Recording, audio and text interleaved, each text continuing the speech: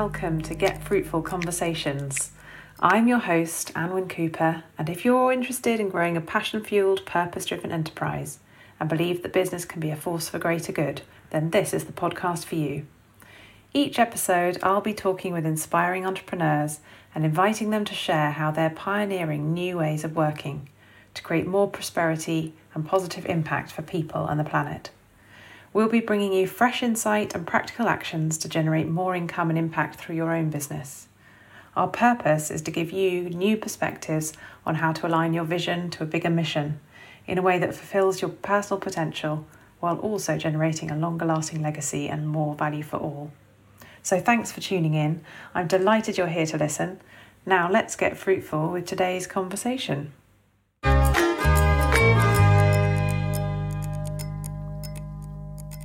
So, welcome. My guest today is Rebecca Robertson, award-winning independent financial advisor, director of Evolution Financial Planning, money mentor, wealth strategist, TEDx speaker, Amazon bestseller, and specialist in ethical investment. And as well as being an IFA, Rebecca is also a keen horse rider, often spending time outdoors. But she also enjoys having a cup of tea on the sofa and having some chocolate. She's a vegetarian. She lives in Kent with her family, 2 children, a husband, 2 dogs and 3 cats. Yeah. She's worked in the financial services industry now for over 18 years in lots of different roles. She set up her business back in 2011 with the aim of enabling women and families to take control of their finances in order to achieve long-term financial security. So welcome, Rebecca. Amazing, what an introduction. Thank you. Great to have you with us today. Thanks for having me. I'm looking forward to having a chat and catching up with you. It's been a long time. Absolutely. So I've known Rebecca, I think probably since the beginning of your business, or certainly from the early days, maybe not right from the very beginning. But makes me feel very old. I've definitely got more grey hair than what I did back then. Oh, well, you can't see it from here. Very nice of you. It's hidden well. So yeah, I followed Rebecca's journey as she's developed her business over the years, and it's been really interesting to see. And I'm very excited to talk to you today all about business as a force for good and a bit more about your entrepreneurial journey. So I'm going to kick off with the first question, which is the thing that I ask all my guests, and that is, what does business as a force for good mean for you? I love that question, by the way, because I'm always talking about ethical investing with my clients and having, what decisions they're making with their money and how that can impact the world, and how it's almost like, how ethical are you? It sounds a bit of an odd question, but how far do you want to go with that? Do you want a little bit of exposure, but you're happy with no exposure? Or it's such a complex conversation to be had. So when I heard that question, I loved it. And I think for me, about doing good in the world is about having that impact. It's about helping people. So yes, we want our businesses to do well. We want to be successful, but for the business and for us to be successful, really, it's not just about the wealth. It's not just about the money.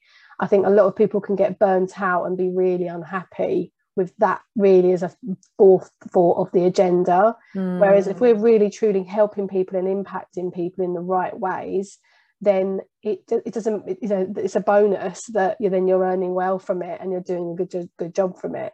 So for me, the type of clients I typically work with, they're not the kind of people that already have an IFA, already have had their money invested for many, many years. They're not normally people that have done a lot of investments before, but that doesn't mean to say that they're not intelligent. I spoke to a lady yesterday that probably had more MBAs and master's degrees than I've ever heard. These are highly intelligent people, and lawyers, solicitors, but they just don't put their emphasis.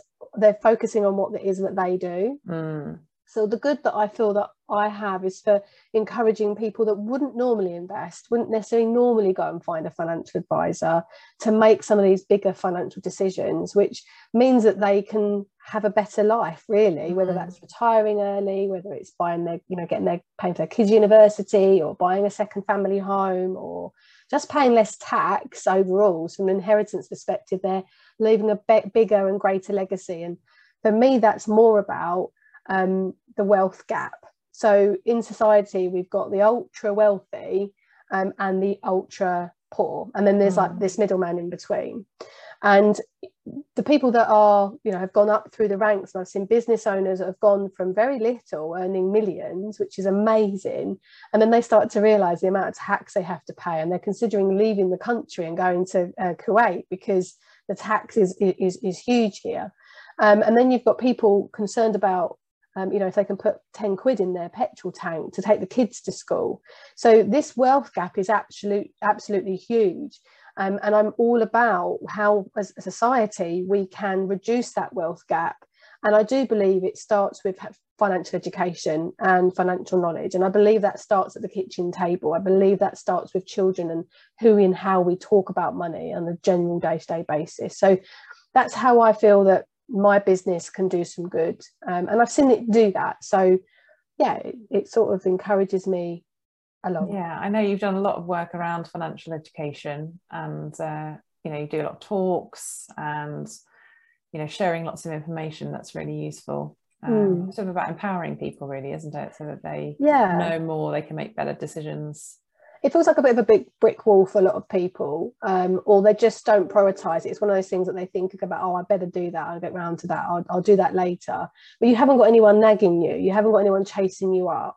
But in my team, I've got Katie, who's my office manager, or my client relationship manager, and on a regular basis I have clients saying, thank you for Katie for following up and chasing me up on this. I know I need to do it, I just hadn't got round to it. And we don't do it in a pushy way, because that's not what we're about. We almost ask for the client's permission, and we keep them accountable to the goals that they want to achieve, because otherwise no one else is. If you're not going to take your own ownership yourself to some degree, we still need you to go and get the information and bring it back to us. Then, sometimes people's lives are just a little bit too hectic, and it just goes down the list and down the list and down the list, and it just never gets done. Yeah, I know what that's like. Me too. I've got I've had my self-assessment come through, and it says that my tax is due by the 31st of January. I'm like, I'm sure I've paid that already. Yeah. And that would sit on my desk, and I'm thinking to myself, no, it's the 27th of January as we're recording this. It's only a few days away. I mustn't let that go down the list and forget about it, because the tax man's not really forgiving. Yeah, you've got to keep on top of these things. Yeah. So I obviously gave a little intro at the beginning where I talked a bit about the journey that you've been on and sort of what you've achieved and how you've got to this point. But now I just want to invite you to share a little bit more. I don't know if there's anything that you want to add that I missed, or anything that you want to draw out in particular, but I'm just interested to hear from your perspective, what have been the lessons that you've learned along the way, and sort of how did you get to this point? Yeah, it's I think if you're talking to anyone that's been in business for 10 years, and in that space of time, I've had real ups and downs, like anyone in business. It's not all good, it's not all perfect, it's not all rose-tinted glasses. There are times where you think to yourself, what the hell am I playing at? Why am I doing this? And I had that halfway through. So it's 5 years ago, I had my little boy, I came back from maternity leave, and it was like starting all over again. So it's not always the case that everything's perfect the whole 10 years I've been in business. Thankfully the pandemic has not been too unkind to me. It's been all right. But I know that's not the case for a lot of people.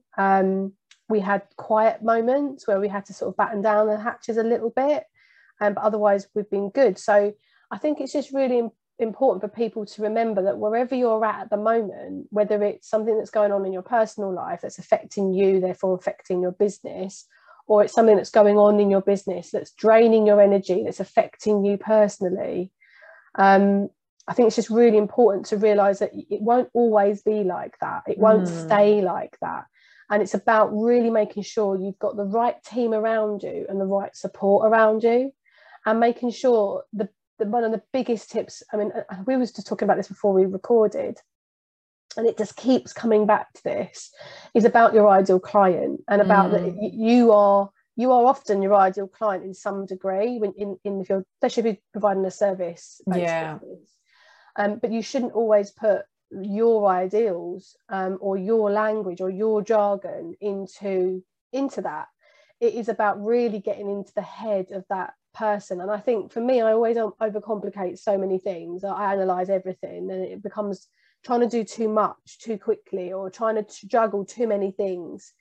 So for this year, particularly, my learnings from last year is simplify everything. So not actually do a lot of, I still have my podcast, but not do an actual lot of external marketing as much as I was. Focus on speaking opportunities, but not any speaking opportunities, certain speaking opportunities, which I tend to be going into people's paid programs or masterminds and talking to groups of people, whether it's a course of some description or something like that, or a mastermind, rather than, you know, just speaking anywhere and everywhere.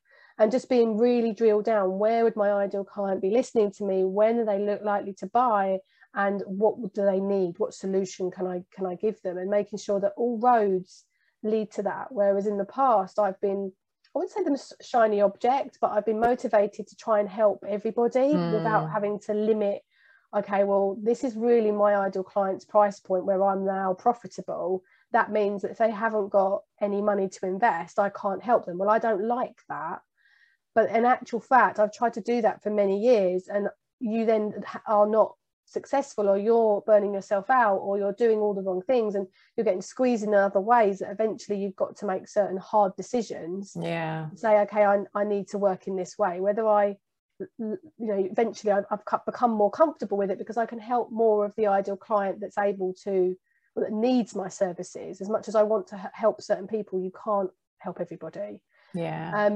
So I think it's always just going back, and years ago I went to your workshop, which was amazing, and we talked about my ideal client, and there's a whole marketing piece, and it just seems to always come back to that. I called her Gwen. So important. I called her Gwyneth, I think, because we had loads of magazines and we cut out and there was a picture of Gwyneth Paltrow, so I called her Gwyneth. And what does she eat, and what does she like, and what was she about?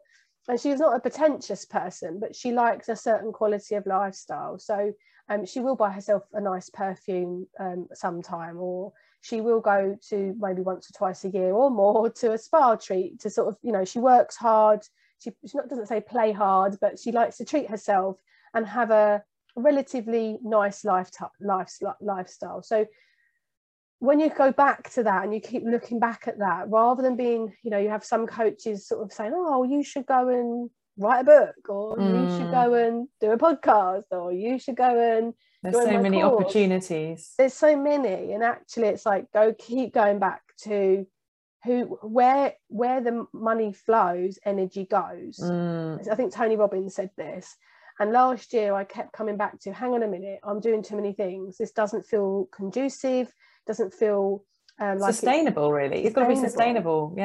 Right. And I was like, okay, I want more time for my horses. I want more time in the holidays for the kids. I want less stress. I don't want to work at the weekends. What do I need to be doing that means I earn as much, if not more, but I haven't got half the workload? How can I leverage my position more effectively? So I looked at I ignored what I wanted to see. I ignored what I wanted to hear. And I just looked at the cold facts of the figures. The figures always give you the answers in your business. And too many people avoid the figures. They avoid the data. They avoid their accountant. They avoid the tax man.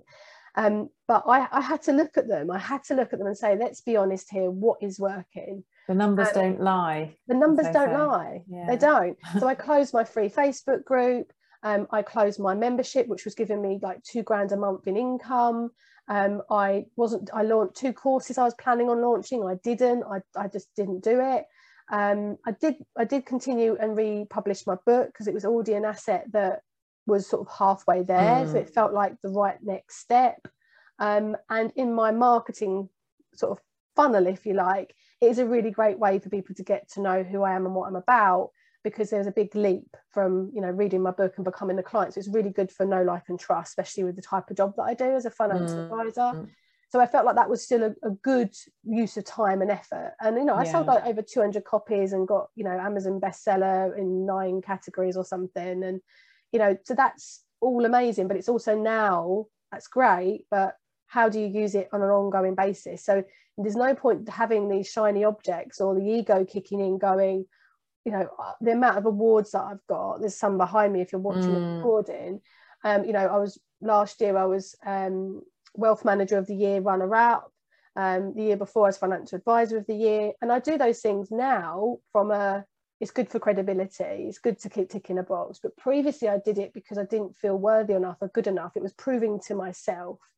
So I think it's just really important to look at the figures, give you the answers, and are you being triggered emotionally, internally by your own self-confidence, or are you actually doing something that could give you more confidence, therefore it will evolve you and evolve the business, and always going back to what is being more profitable.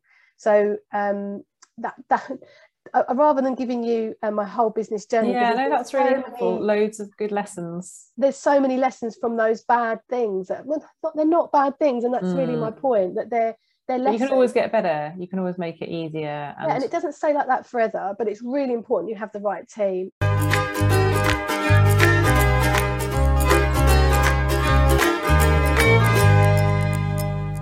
I wanted to interrupt today's conversation quickly to say thanks for listening so far to this episode, and also to share some exciting news.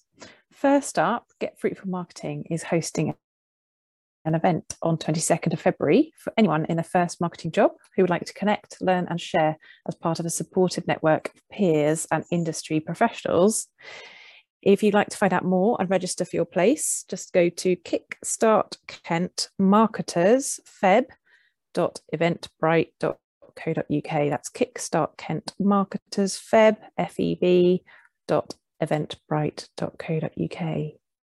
And when you register to attend, you will be providing 5 days of meals to people fleeing domestic violence through our membership of the social giving movement B1G1 as part of our efforts to use our business as a force for good. Secondly, we're getting ready to welcome the 8th intake of entrepreneurs for the annual Get Fruitful Seeds of Success Business Growth Group programme. And if you're already running or looking to start a service-led coaching, consulting or creative business and want some expert marketing support to help you launch or grow to get more clients and create more positive impact, then this tried and tested 6-month programme has been designed to give you a structured process to increase your income and impact with greater ease, together with greater clarity and confidence as you map out your strategic marketing plan for the year ahead. So if you'd like to find out more about that and join the waiting list to be notified when we open for applications, please visit our website, getfruitfulmarketing.com. And finally, if you've enjoyed what you've heard so far from today's conversation, please click like and subscribe to get notifications about future episodes. The next ones will be recorded in a professional studio as we're taking this series to the next level. So stay tuned.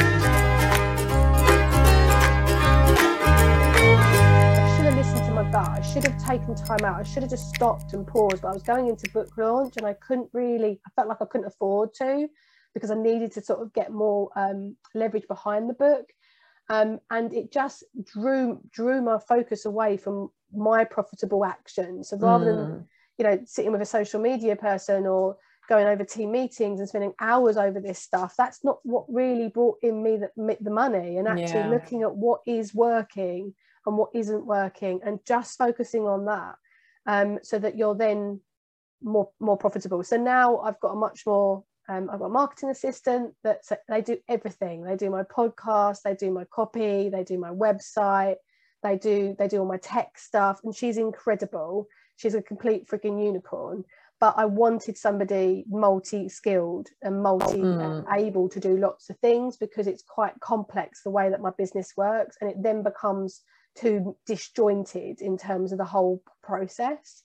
And then I've got an office manager, I've got a paraplanner, and then I've got a business assistant. So a lot of people say, what do you actually do? And I do what only I can do, which is talk to clients. So I spend my whole day talking to clients, and and obviously I'm emailing and talking to listening to recordings or webinars and talking to fund managers and doing like other stuff, but primarily that I do what only I can do. But it's taken 10 years to get to that stage. I was right at the beginning doing everything. And I mean everything.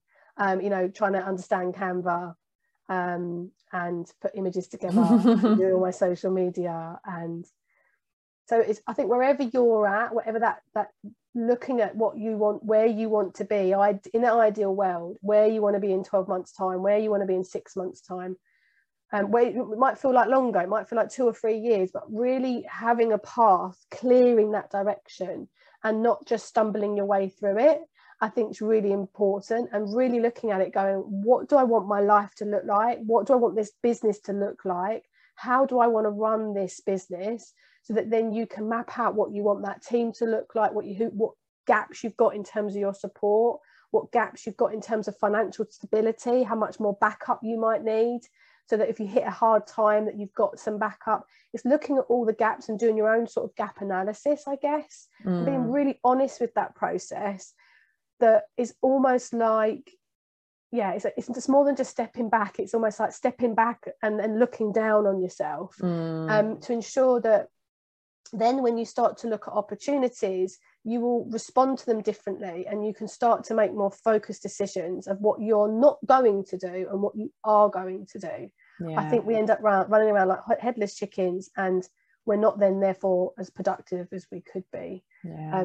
So yeah, many ups and downs, and that's some of my learnings. Yeah, loads. I'm talking from experience, obviously. Yeah, absolutely. So tell me a little bit about what inspires you, what motivates you. Why did you start out on this journey, and what keeps you going?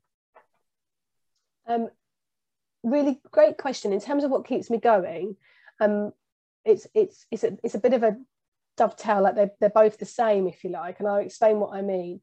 So I'm discovered that I'm very motivated to be financially independent. So when I was on maternity leave, both times for both children, so one over 10 years ago and Lisa coming up to 14 this year. Wow. I know, crazy.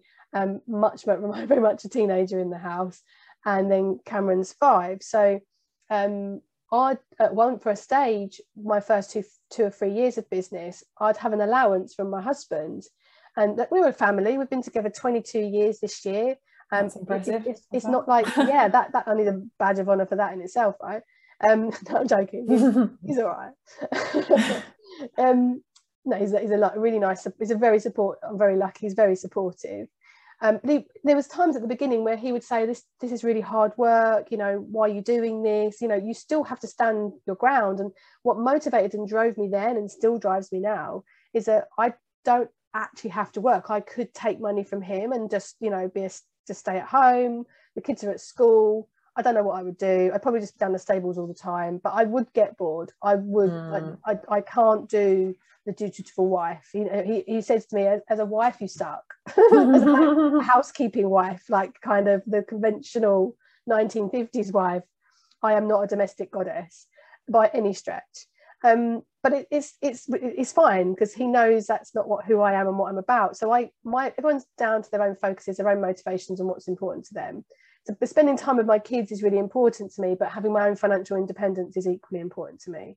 So, because I've seen it within females in my family, clients, for years and years and years, what it means when you are not female is not financially independent. And I don't mean that in the sense that you don't have a partner and you don't have joint incomes and everything is separate. I don't mean it in that sense. I mean it in the sense that if something was to happen and I needed to go away for a weekend, I'm not saying to my husband, can I have some money, please? If I was in a situation where we were to separate, that then I'd be going, okay, well, we need to, you know, I'm going to stay with him because I can't afford to leave, kind of thing. So that's why it's really important to me. So that's what motivates me. And what motivated me to do the job that I do is very similar, because I worked in a bank, I worked in financial services for many, many years. So 22 years, but 10 years ago, I started the business. And my focus then was, okay, how can I help more women to be financially independent? How can I help more families to be financially stable? How can we reduce this wealth gap? And that financial education piece that I mentioned previously. But my own personal drives, you know, I'm just about to move, I've got 2 horses now, about to move them from a very sort of cheap and cheerful setup. One of them's not being very well, and I can afford to more than double. So I'm moving them from one scenario into another scenario where their care is going to be that much more. I'll be stressed less, therefore more productive, because where we've been at the moment, it's just causing me too much. There's a lot of stress, a lot of upheaval, lots of drama, that's actually made me less productive, haven't got as much energy, therefore actually paying more and getting a better service and know the horses are cared for, I can afford to do that. And I'm not going to my husband saying, can I, and I don't mean that in a derogatory way towards women that do that, like, at all. I've got clients who have done that, and they have done that in the past. It's just that my motivation and my values mean that I feel like I feel uncomfortable doing that. I could do it, but I don't want to. Yeah, no, that's great. So thinking ahead to the future, what is your vision that you're working towards, or what's your next step? What's sort of coming down the line for you? So you know me well enough that normally I've got some big plan, I've got some big thing happening. I was doing a TEDx talk, and I was doing a book, and I was launching a course, and now I'm at the stage where it's like, no. I just want my business is, could be, it's already like 6 figures. So what can I be doing in my business to leverage my position more so I earn more and do less? Yeah. So actually there is no great big plan. I do plan to put a course out later this year, which is a 6-week course called Manage and Multiply Your Money. So it's really for people that can't afford a financial advisor but want that money, that education piece that I talked about. So it's going to be about £500-600, and it means that they won't have all the answers to go and do everything themselves, but they will definitely have a really good guideline as to what they should be doing to review their pension, to start investing, even if it's a small amount, and start thinking about the different elements, even within just money management, how they can manage their money better, etc. And that, then I feel good about that. But what I'm not doing is I'm not doing that piece without taking my eye off my main bread and butter, which is what I've done in the past. Because I have a financial goal that I want to achieve for myself. And if I'm not living and breathing that, then it doesn't feel authentic. So it's all about the bigger, longer financial plan, which is at 55, which is 14 years away from me. My husband's a couple of years older. That we will be able to semi-retire, would have no mortgage, and I'd work more part-time in the business. If not, I won't work in the business at all. It was still run, but I won't be in it, kind of thing, on a full-time basis, and spend half the year on holiday. So I feel like I've done all the running around, the headless chicken stuff, and trying things and testing things, and it's funny how sometimes it's just staring you right in the face. Yeah, you come back to where you started in some ways. Yeah, a little bit. What your original plan was, Yeah, a little bit. But I've also then decided, like, okay, what's the growth? How can I grow this? So I've taken on a technical paraplanner, so that I don't have to do as much administration. So that leverages my time better. And then the next stage would be to take on another advisor. But I only want to do that when the figures tell me it's the right time to do that. I won't do it any time before. Yeah, brilliant. Well, in a moment, I'm going to invite you to share your contact details so people can get in touch if they want to find out more.